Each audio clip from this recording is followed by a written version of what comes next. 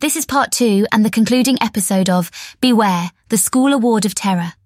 If you haven't listened to part 1 yet, please consider pausing this message and playing episode 6 of this podcast entitled Story 4, A Start. There are a lot of important details in the first part of this story that may help you understand the context of this conundrum.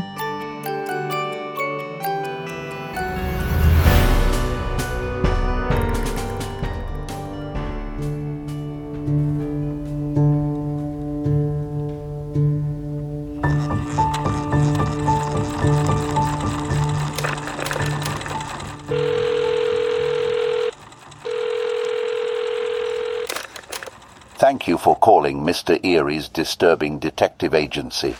In the unlikely event that your previous message was cut off or otherwise interrupted, please continue describing your odd or unusual occurrence in detail. Now, prepare yourself, for the beep waits for no one.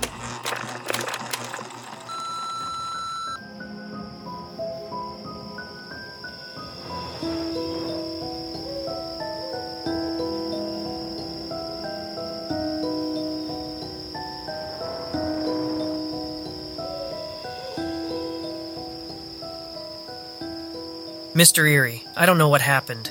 Your machine cut me off. Or maybe it's on my end. Maybe the connection here is bad. The wiring here looks old, but that's the least of my problems. Anyway, where did the message get cut off? I guess you can't answer me.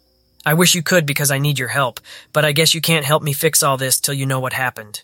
My friend, this new kid I know at school named Ezra, he and I went to an awards ceremony for students with good attendance. He had 3 attendance raffle tickets for perfect attendance. I only had 1 because I missed a few days. Still, the ticket I was holding won, and the award was a weekend at Crestwood Resort. My family and I drove up right after school. I played tic-tac-toe in the car with my younger sister Lila. We played 24 games as our car headed for the mountains. I didn't win a single one. Lila and her imaginary friend Queen Izzy mopped up the floor with me, mostly because they each got to place an X. 2 X's at once? Not exactly fair and tough to beat. That's okay. I'd already won a big enough prize for the day. Besides, big brothers are supposed to lose to younger sisters. At least some of the time. Once we got settled in the cabin, there wasn't much to do. There was no TV or board games. Nothing exciting in the cabin but this phone, a chalkboard that says Welcome to Crestwood on it, and some small bedrooms. After dinner, I could tell Lila was getting bored. And when she gets bored at night, my parents usually suggest we head off to bed, but I didn't want to go to bed. It was the first night of summer vacation, and I had just won something after working hard all year to have good attendance. I didn't want the day to end. I walked over to Lila, who was laying on the couch trying to take her shoes off without touching them. "Hey, Li," I said. "You want to play a game?" She rolled over, big smile on her face. "Oh, yes, please," she said. "What should we play?"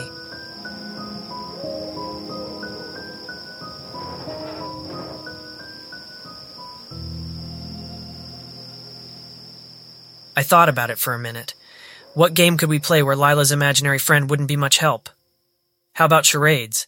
I said. "You mean where I get to act out stuff and you guess it?" "Yes," I said. "You act stuff out, and I'll guess the object or movie.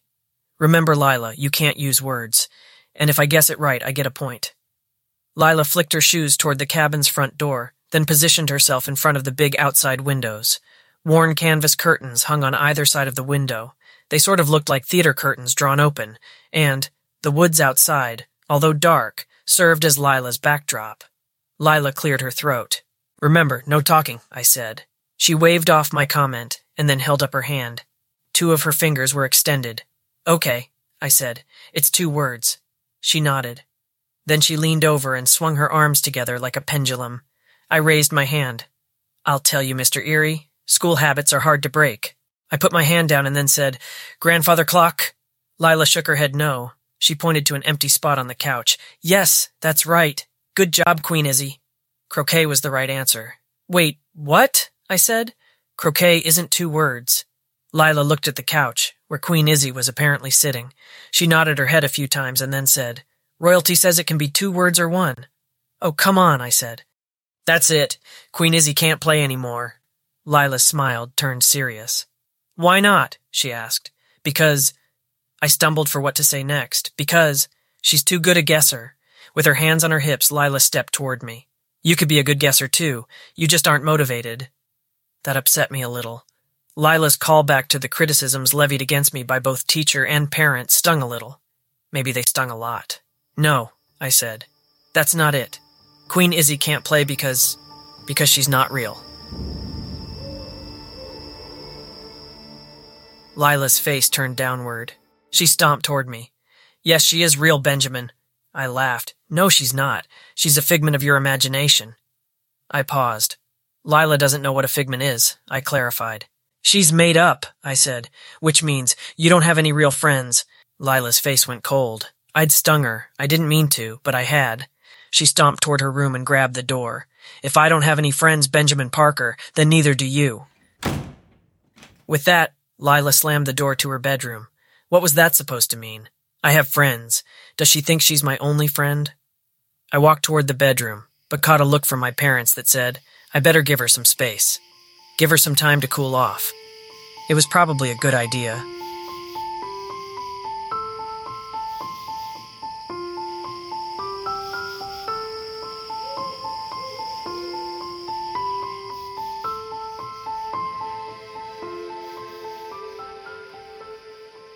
I went to my room, planning on going to sleep.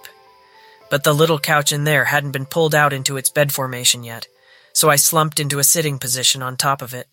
From my backpack, I grabbed a book, a picture book, also known as a graphic novel. Normally I can finish one of those novels in an hour, but that night, I couldn't even get started. My mind was heavy with how I'd responded to Lila. An hour later, I opened my room's door. Everyone had gone to bed. Careful not to creak the floorboards, I walked over to Lila's door and knocked. Hey, I said in a loud whisper. I'm sorry. I shouldn't have said that stuff about Queen Izzy. I didn't hear anything, so I continued. I just wanted to play a game with you, the two of us, so I'm sorry. Before leaving her door, I added, let's play a game tomorrow, just me and you, and I'll tell you what, Queen Izzy can play the winner. Even if Lila was sleeping and didn't hear me, I felt better. I went into my room, worked up a sweat trying to get that fold-away bed to unfold, and then went to sleep. I don't think I stayed asleep long, though. Sometime well after midnight, I woke up thirsty. I went to the kitchen to get a drink of water. There were a few drink glasses on the counter turned upside down on a dish towel. At home, that meant they had just been cleaned. I was pretty sure the rules were the same for the cabin, so I grabbed one and filled it up. As I was walking back to bed, I noticed a piece of scratch paper on the counter by the cabin's front door. There was other junk on the counter, brochures for the resort, emergency phone numbers, a Crestwood pen, and a nearly eaten bag of cheese puffs. Laid neatly on top was a note. A handwritten note on familiar scratch paper that read, I know you didn't mean what you said. I have a real friend and so do you. Then, a few lines down, what would you rather do? Play the same game every day of summer, or play a new game every day but be at school. It was signed with a little smiley face. Not bad for a fifth grader, I thought. The note was a relief. Lila wasn't mad, and that was good news. I circled the play the same game option and headed off to bed, and to finally get some rest.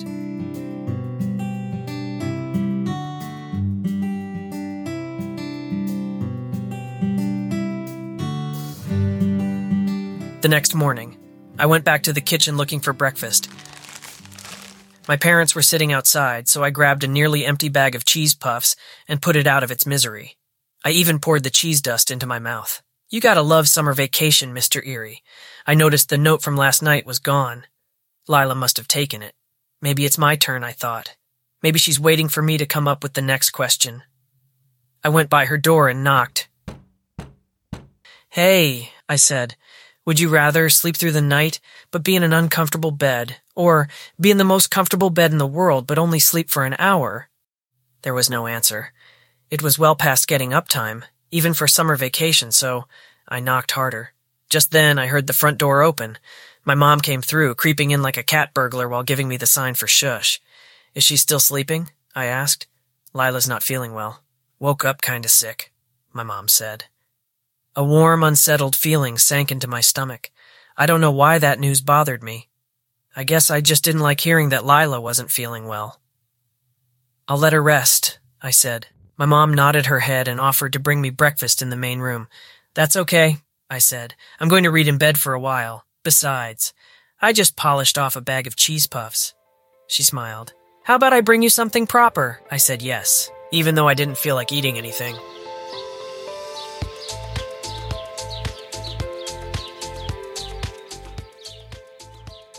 A graphic novel and a half later, I heard movement outside my door. Then the knock of my mother. It's funny how you can tell who's at the door by the sound of the knock. You can come in, I said. My mom came in holding a brochure. There's an art shack down by the resort store, she said. Change out of your PJs and head down there for me. I don't want to go to some kid's art shed, I said. They'll try and paint my face or something. My mom smirked. It's not for you, Benjamin Parker. Lila asked if you could bring her back a project. I don't normally get excited about doing things for my sister, but hearing she was well enough to do art made me feel good. You got it, I said. What should I get? My mom handed me the brochure. Lila's circled some things, she said. Then she handed me a pen. You can circle some projects for yourself if you want. Maybe I will, I said, knowing I probably wouldn't. I threw on some clothes and skipped out the front door, down the steps, and made my way toward the art shed. I looked at the brochure on the way and found a folded piece of scratch paper inside. It was another Lila question. Would you rather be stung by one big needle that hurts bad, or 100 tiny ones that you can barely feel? Ick. What a terrible question, I thought. Still, what would my answer be? I pictured a large needle the size of a turkey baster being pushed into my skin. No way, I said. Not a chance. So I circled the 100 tiny needles option, figuring that would at least be tolerable. At the art shack, I showed the lady working there what my sister wanted. She got some rocks to paint, a coloring book themed after the resort, and some stuff to make a bracelet with. Does she want some paper to sketch on? The art lady asked. I don't know, I said. Well, if she does, just send her down here. We've got more sketch paper than we know what to do with. The lady tapped her hand on a huge stack of oversized paper. I could see writing on the backside, and the lady must have caught my glance. Kids' menus, she said. We ordered 1,000 of them. Those are extras? I asked. The art lady smiled. Nope, misprints. These here offer Crestwood kids their choice of Matloaf or chicken finers. I laughed. Don't worry, she said. The backs of menus are perfect for drawing important ideas. I'll let my sister know, I said. The art lady put the supplies, including a dozen smooth rocks, in a paper grocery bag. Too heavy? She asked. I scoffed. No way, I replied. Not at all. Truth be told, it was heavy. So heavy, in fact, that as I turned the corner away from the main resort area, both handles on the bag broke. I bent over to scoop up the supplies. Did Lila really need all these rocks? I didn't think so. I threw a bunch into the woods and kept 3 of the nicer ones. A minute later, as I continued my trek back to the cabin, I heard a noise, a buzzing sound. Electricity? No, I didn't think so. Electricity buzzing is more snappy. This was different, more constant, deeper. And it was coming from behind me. I turned around but didn't see anything. Then I felt it, on my neck. A searing pain, like someone was pinching a tiny fold of my skin between sharp fingernails. I dropped the bag of art supplies and grabbed my neck. The buzzing sound intensified, and I couldn't tell which direction it was coming from anymore. It was all around me. Then another flash of pain. This time on my hand. Hornets, I said. I left the bag and darted, waving my arms in the air. I saw a dirt trail off the main road. A small sign on a post said, Cabins. I ran for the trail, but the buzzing followed me. I screamed when I felt like someone or something was piercing my ear. Then a searing pain erupted from the center of my forehead. Get off me, I yelled.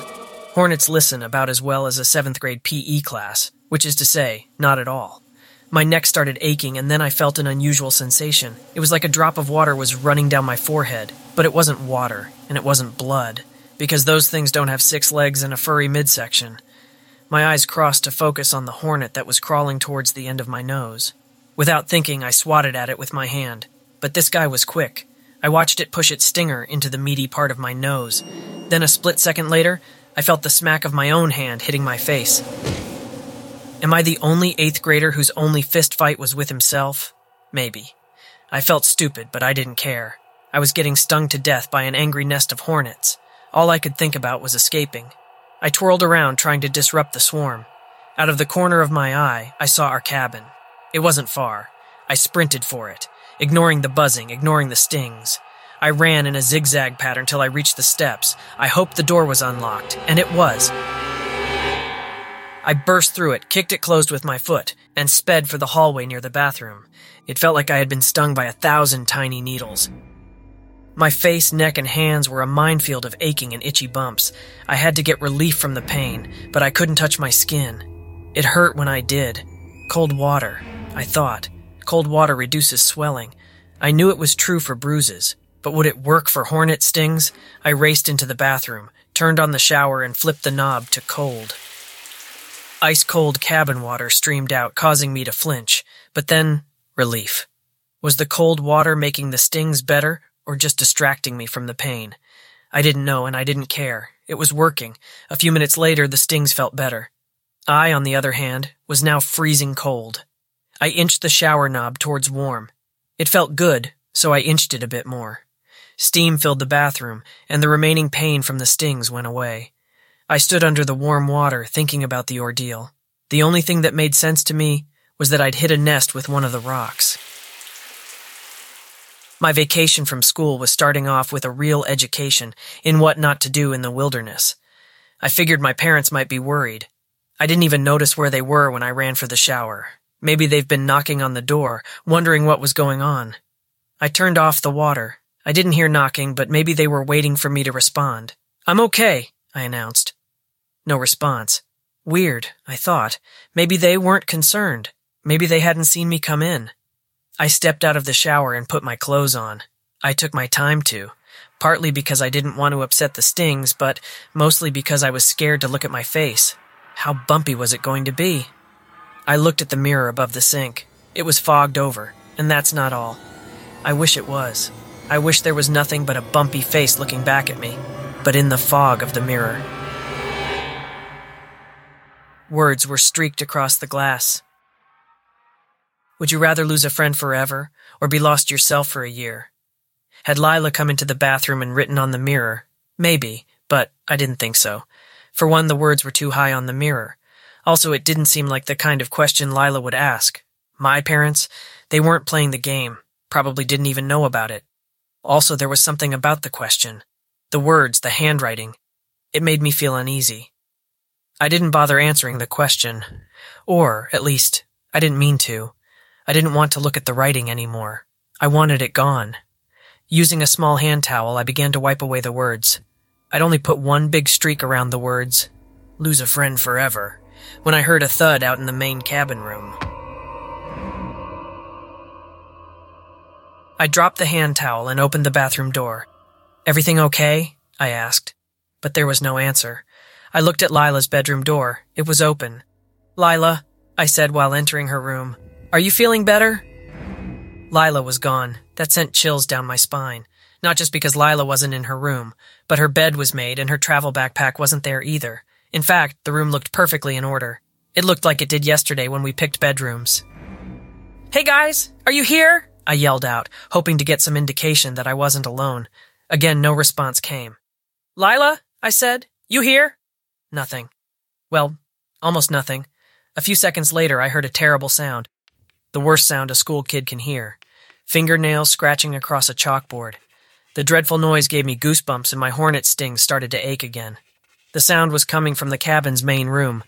I covered my ears and ran into the living area to investigate. I didn't see it at first, but when I spun around away from the cabin's front door, there it was, the Welcome to Crestwood chalkboard. It had been erased, and now it was filled with something else. Tic-tac-toe grids. A dozen of them, maybe more. But there weren't X's and O's in the spaces. There were letters. Letters forming words, and those words sent a million pricks of fear through my body. In the squares of the tic-tac-toe grid it read, New Mona, or Old Mona. I swallowed hard, and then yelled out something like, "Very funny. Haha, you got me." I was hoping it was a joke. Some kind of practical joke Lila and my parents were playing, but deep down, I knew it wasn't. Just then I heard another thump on the wall. I ran over to the window and looked outside. It was getting dark. It was hard to see. The setting sun glimmered on something. Lots of somethings, actually. Dozens. maybe even hundreds of somethings. I opened the cabin door and walked onto the deck. Our car was still under the carport. That made me feel better. Better for about a half second, that is. Because when I turned my head toward the dirt yard, I saw something else. 100 smooth rocks, all lined up. No, not lined up. Arranged. Amongst the pine needles and cones, someone had arranged hundreds of the art rocks in front of the cabin. It didn't take but a second for me to decipher what the rocks said. Stay with a lie, or leave with the truth. A heavy dread set in my stomach. It felt like embarrassment, but darker. Lie? How could it say that? Why did it say that? There's no way. No one could know. No one up here. No one for 100 miles. My heart was pounding. My head was sweating. I think I was pacing in circles, but I don't remember. I stepped back into the cabin, shut the door, and locked it behind me. Are you guys in here? Mom, Dad. There was no answer, and in the quiet of the cabin, I heard a breeze outside. It rustled the trees, growing into wind. Seconds later, it was a full-on gale force gust. Pine needles filled the air. They twirled around the cabin like snow. The cabin became like a ski town caught in a blizzard of pine needles. I screamed as loud as I could. Stop it! Just stop it! Then, like snow, the needles turned white. At least I thought they did. But then, I realized it wasn't the needles turning white. It was paper. Oversized pieces of paper were now swirling amongst the needles, and the windows became plastered with them. White pieces of paper, with something on the backside. The menus, the misprinted Crestwood menus. The windows became covered with them, and then I noticed some of the sheets weren't blank. They had words written on them, big ones. Not a question this time, a statement, an imperative sentence for all you English class people. Tell them what you did, it said. Tell them what I did, I asked. What did I do? The wind howled outside, then picked up speed. The cabin creaked and let out new moans and old ones too. The papers on the window rustled about. The words shifted but stayed the same. Tell them what you did. Fine, I yelled. I thought back to the attendance awards. I cheated. I'm a cheat. I stole the ticket. I stole Ezra's ticket. He dropped it when he jumped up, and I waited. I waited to see which ticket won, and I kept it for myself. The wind howled and the papers shifted again. No, the new words said. Tell them what you did to me. I did, I yelled. I cheated. I lied. No, the papers said. I don't know what you want. I said, what did I do? The wind stopped. The papers shifted. There was silence, then a simple sentence. You grew up.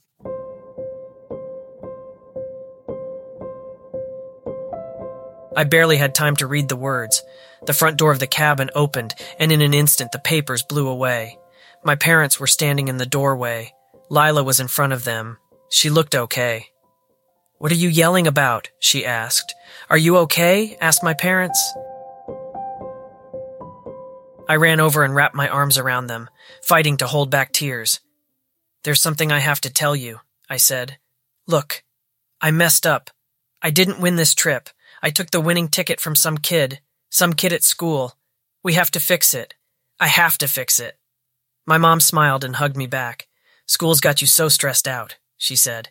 Yeah, said my dad. Good thing it's summer vacation. I'll tell you what, he continued. After I'm done with these meetings, we'll all go have pizza at the lodge. Can I have pizza too? Asked Lila. My dad rustled her hair. You sure you're feeling hungry? I already told you, Lila said, hands on her hips. I'm fine. It was the Queen who ate too many cheese puffs. Everyone laughed. I sighed with relief. I took a deep breath, several of them.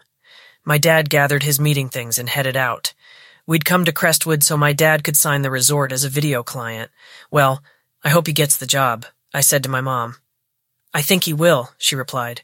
Your dad's a professional, but he's got a kid's heart. People seem to like that, she smiled, and so did I. I went back to my room. I'd been trying so hard to be a good student. I was so focused on grades and attendance. I guess stress got the better of me. Then, as I was sitting on the pulled-out couch, a thought occurred to me. Was all of it stress? The awards ceremony, the Hornets? What about Ezra? He was real, right? I opened my yearbook and searched for his picture. It wasn't there. Not in the class or club photos. I looked for his name under the not pictured column, but it wasn't there either. Ezra had sat next to me at lunch, when I was alone, so I knew he was real. He'd talk to me when no one else would. He was something like a friend. In fact, hadn't he signed my yearbook? Yes, of course he had. I turned to the back pages and found his signature. Above it, 3 simple words. Keep in touch. There was a number below the signature, and I probably don't have to tell you whose number it was. I called it, just to hear the voice on the other end. The answering machine picked up. It was Ezra. I hardly recognized the voice, even though I'd heard it every day. I guess I'd forgotten what it sounded like before my voice changed. It was the voice of a kid asking me to leave a message. What should I say, Mr. Eerie? What should you say to a friend who's afraid you're growing up?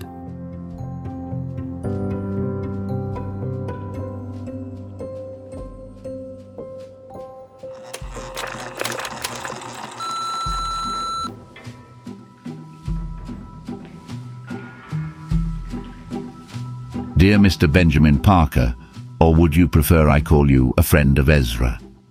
Who would you rather be? The truth is, you are both. We are all both, on good days anyway. On days where there is work to be done and joy to be spun, a sacred relationship is formed between the you of yesterday and the you of not quite yet. And in the middle is the you of today, who shouldn't blame his fanciful creations for being scared. The Ezras of the world enjoy but a backseat view of the road ahead. So it's helpful to call your old friends from time to time. Let them know you are doing just fine and that you haven't forgot about the paper and the rocks. And in this way may you understand that Ezra and Izzy are not only real, but they are the keepers of all the most important parts of us.